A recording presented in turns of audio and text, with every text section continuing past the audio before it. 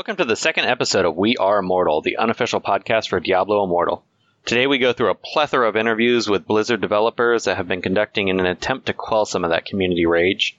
I am Hate Mail, and with me today is Kage Yurufu and Ogre Barbarian. We also have a conversation later in the show with Ogre Barbarian and a friend of the show, Montavo, who will be joining us from time to time.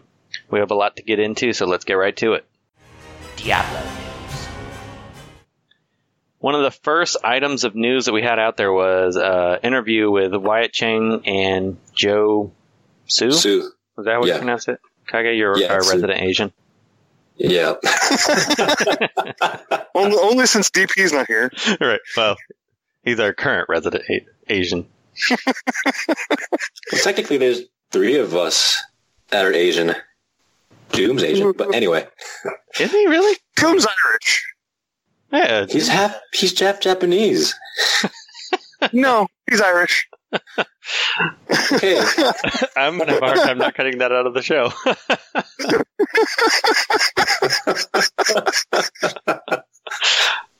He may be, I know he went to Japan for a while and lived there for like years, but maybe he caught some Asian.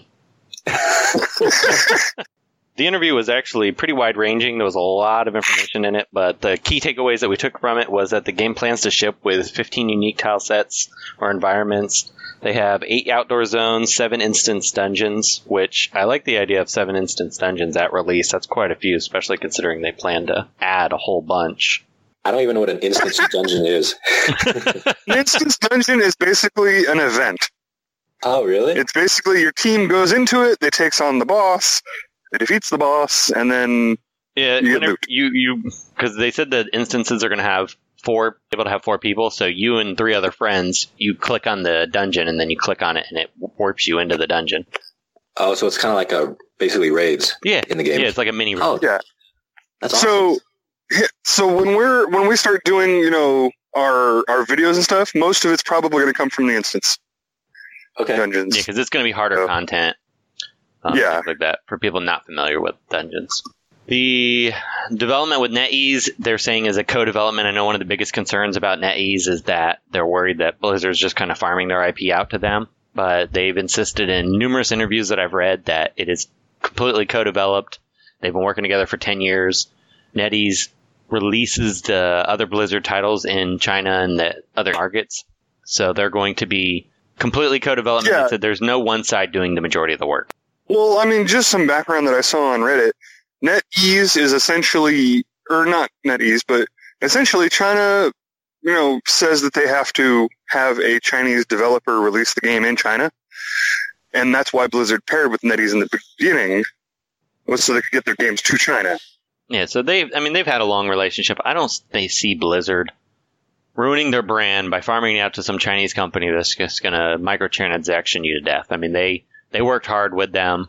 NetEase helped with this distribution, some of the other items that would be unique to an Asian market, but it's still going to be a Blizzard game at its core. Oh, absolutely.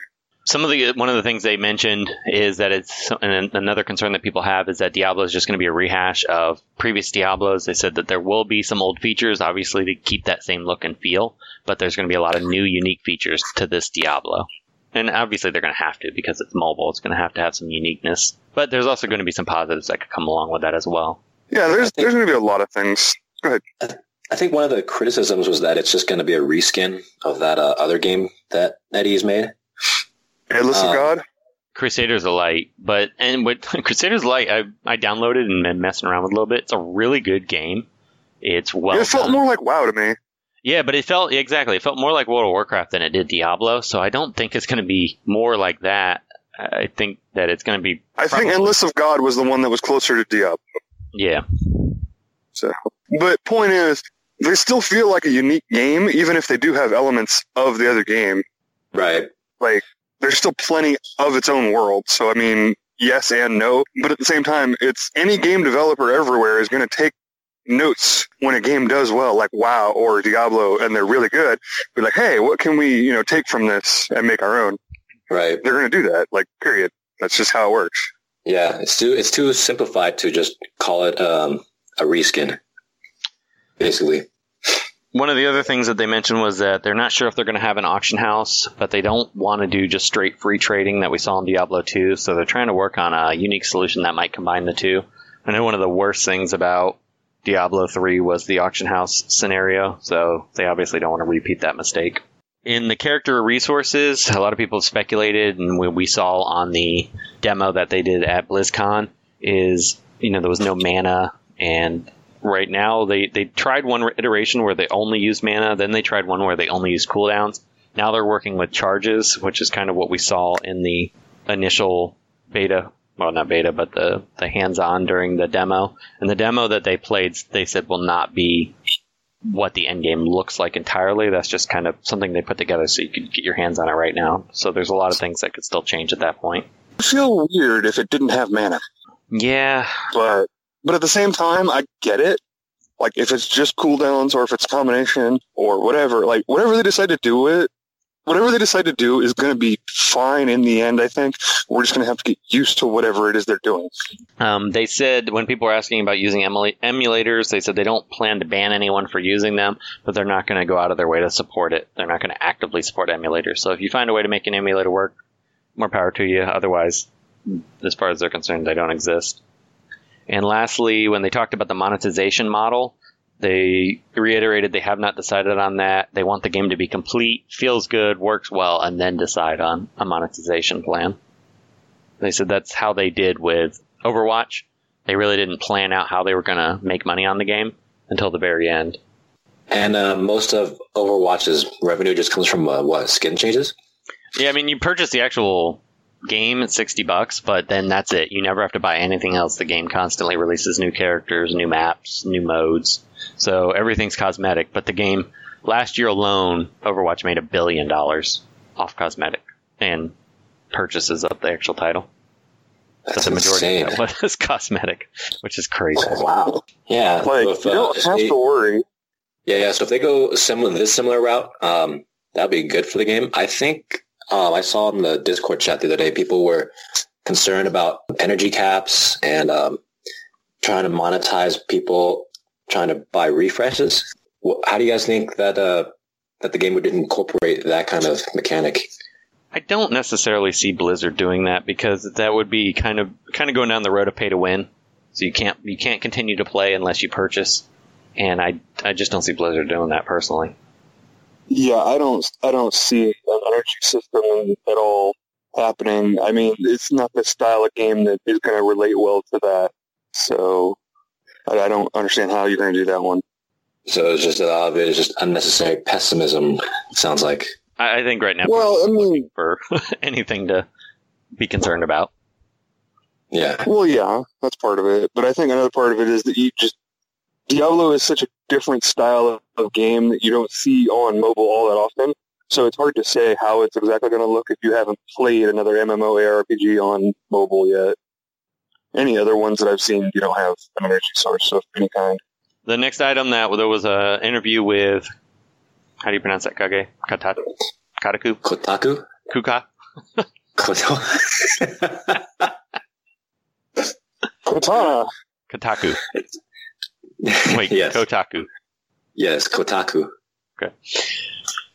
He basically stated that BlizzCon didn't exactly go as planned for the Diablo team, but allegedly they were going to announce a Diablo 4, but they didn't have any concrete vision in place, so they pulled the announcement.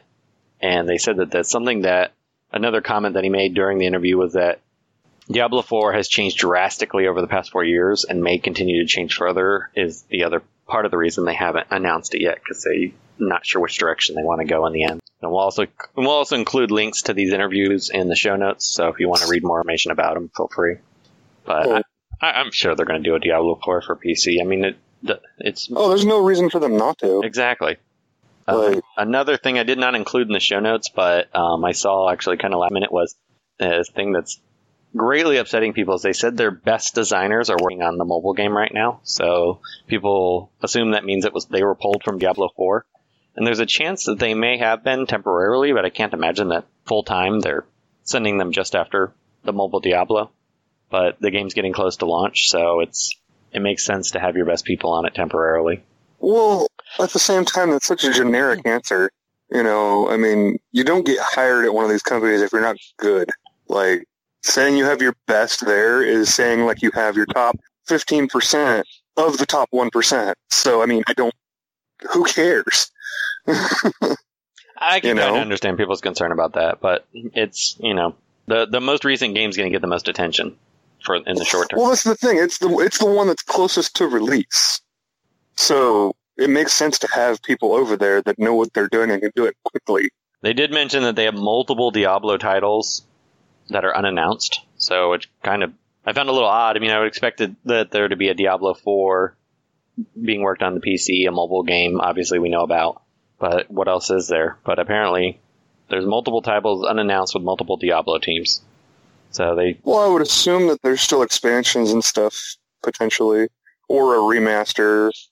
Yeah. Next up was the Diablo Immortal World Q&A panel recap. They announced some of the outdoor zones. I won't go through them all, but we'll have them in the show notes. They also announced where the 3 of the dungeons are, which they do look pretty cool. They announced a lot of class skills, which in the next episode or 2, maybe 3, we plan to go heavy into the classes and then talk about their powers. So we just felt like there was a little too much news to go through now to go over that. A couple items from the Q&A that I thought were pretty important. They did say that it's a little early, but they may have Mephisto in Diablo Immortal. The game's going to explore how some of the primevals are returning faster than they should. They're currently looking at what itemization is going to look like in the game. Legendary powers will definitely be part of it. I'm excited for how they decide to do this, because that's part of what defines Diablo is your builds and whatnot, and your gear sets and everything else, and building. Yeah, just like that. I'm looking forward to it. So. They also said that they're looking on how to upgrade and improve items over time. Socketing will be part of items in some form. They just haven't decided exactly how that's going to work. Oh man, this could go in a couple of different directions, but I hope it's good. Yeah, that's, I think, where people are a little worried about the monetization. It's like, hey, you can get this great socket jewel that does something ridiculous, and it's only $19.99. Yeah, I hope not. One of the big storylines that they plan to do in Diablo Immortal is the formation of the Demon Hunter Order. It's one of the storylines they plan to explore in this. That should be fun. And then we had also a community question emailed to us, which was actually a topic we were going to kind of address during this one, so I thought this would be This is from Cosmic Dancer 87. Asked us about the recent reports on Activision stock being down from 10 to 15% after the Diablo announcement. So to get a little nitty-gritty into that, this is full disclosure. I actually work for Big Finance, so did a lot of research on this. And this is not financial advice, and any decisions you make should be done with a licensed financial professional. But I personally see this as a buying opportunity, and I plan to buy some Activision stock because of this. The initial announcement, and you got to remember there's all these machines that do real-time trading. It's all algorithms. They're looking for negative news. Negative news was piling in. So the automated stock buying and selling programs were on sell mode, obviously. Then shortly afterwards, the earnings were being released, and we saw that the reported active monthly users for both Call of Duty and World of Warcraft, which are their 2 largest IPs, was down by roughly almost 10 million active users from the previous quarter. And then also the initial active users of Call of Duty 4, which was just released, was not quite what they were hoping, so investors were worried it wasn't going to be able to compete with some of the other large first-person shooters that are quite popular right now. You also got to remember that Activision is split into 3 companies, basically. There's the Activision games, which is your Call of Duty games. You have Blizzard, which is all the Blizzard titles, which everyone listening to this, I'm sure, is familiar with. And then there's King, which is a lot of different mobile titles. The game that's coming out soon for King is called Candy Crush Friends Saga, which they expect to have massive sales results. And then also keep in mind that any major announcements other than Diablo Immortal, and that received a negative response initially. Fourth quarter could reverse some of those trends, but I mean, that's a big hit for some negative news. And basically their forward guidance, what they're anticipating making for fourth quarter, is lower than what analysts were expecting them to announce. So the stock's going to drop initially. But I personally see this as a buying opportunity. Sooner or later the ship will right itself and it'll be back to where it needs to be and, back on course. But just remember that the announcement of Diablo Immortal, even if the news was horrible and they thought it was a game they'd have to scrap, let's just say it was that far, investors don't care about that. The Diablo Immortal is expected to generate roughly $300 million in revenue for them next year. While that is a ton of money, especially for a mobile game, in the grand scheme of things in Diablo, or in Activision, that is pennies. I mean, it's a tiny little segment of their giant overall revenue. And that's so much money. They're betting big on they're betting big on the mobile market. That's where everything's going. Over 50% of all revenue for games come from the mobile market now. And that's expected to increase. It increased, I think they said it increases like 10 times every year, some insane number. Good Lord. I mean, the PC gaming world will always have a place, I'm sure. But it's declined drastically, and Activision would be stupid not to get into that world. Blizzard the same way. So when they're going to look for money, they're going to find it. And hopefully the fans keep, having them up their game more and more so we get great mobile games. And hopefully we don't see a horrible model like the Diablo 3 auction house, which since DP's on the show, we can talk about 3 if you want. Right. It actually exists right now. The other thing I really hope, and one of the things I forgot to mention on some of these interviews, is that they're not sure if they're going to add PvP, which in Diablo 3, that was my main reason I didn't keep playing Diablo 3 was the lack of PvP. So they have to do PvP. Because if I can't gear out my character, I have to be able to own some noobs in PvP, even if it's just a kind of a lame version of PvP. I want there to be PvP too, because it is a fun game mode, but I don't want it to mean something at the same time. I want it to mean something just for kind of its own. I mean, mean a little bit, but don't like. They did PvP kind of in some ways like World of Warcraft, where either there could be an arena, but if they don't want to have to worry about balancing the arena, just do kind of a battlegrounds type of mode where it's 5-on-5 or 10-on-10 or something along those lines. And then you could have a leaderboard, you could have, like some cosmetic achievements and or even PvP gear that you get. And that would separate it enough from the regular world that it's not its complete own thing. But I think that'd be cool. They need to do something with it. Yeah, I agree. There probably should be something. I really would. Well, I know they don't want to do a hardcore mode because of mobile disconnects and everything. But that was one of the funnest things in Diablo 2 was playing hardcore mode and then entering yourself into PvP and going after each other. That was intense. So. Oh my god, I'm gonna die! Jeez. Thank you for listening to this episode of We Are Immortal. If you like the show, consider becoming a patron. Just go to patreon.com/WRI Broadcast.